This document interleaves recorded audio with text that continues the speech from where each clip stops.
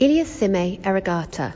Eregata presents the work of Elias Sime, one of Ethiopia's leading contemporary artists, in his first major solo exhibition in Europe.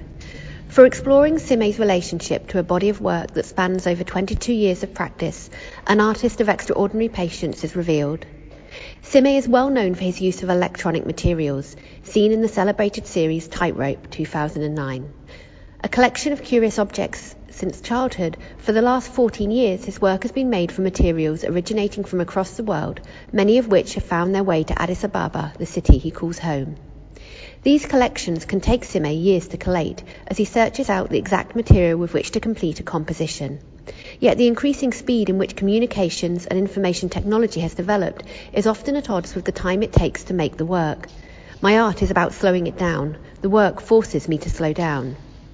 The exhibition's title, Eregata, a combination of Amharic and the ancient script Ge'ez, has grown from this approach. Its closest translation in English is the word serene, reflecting Sime's response to the work. It also acts as a counterpoint to the constant churn and movement of the world around us. We struggle to stop and sleep because our brains are constantly stimulated by technology. We are constantly moving faster, not slower.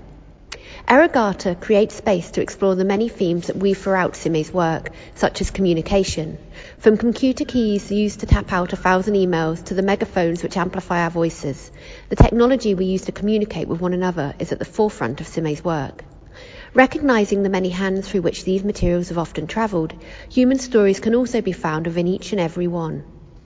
As physical containers of stories, lives and love, the works in Eregata embody time past and future, the noise of technological progress and the quietness of human touch, recording traces, emotions and fingerprints.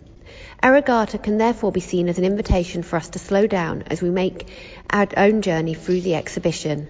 When we walk slow, we see more. When we talk less, we learn more.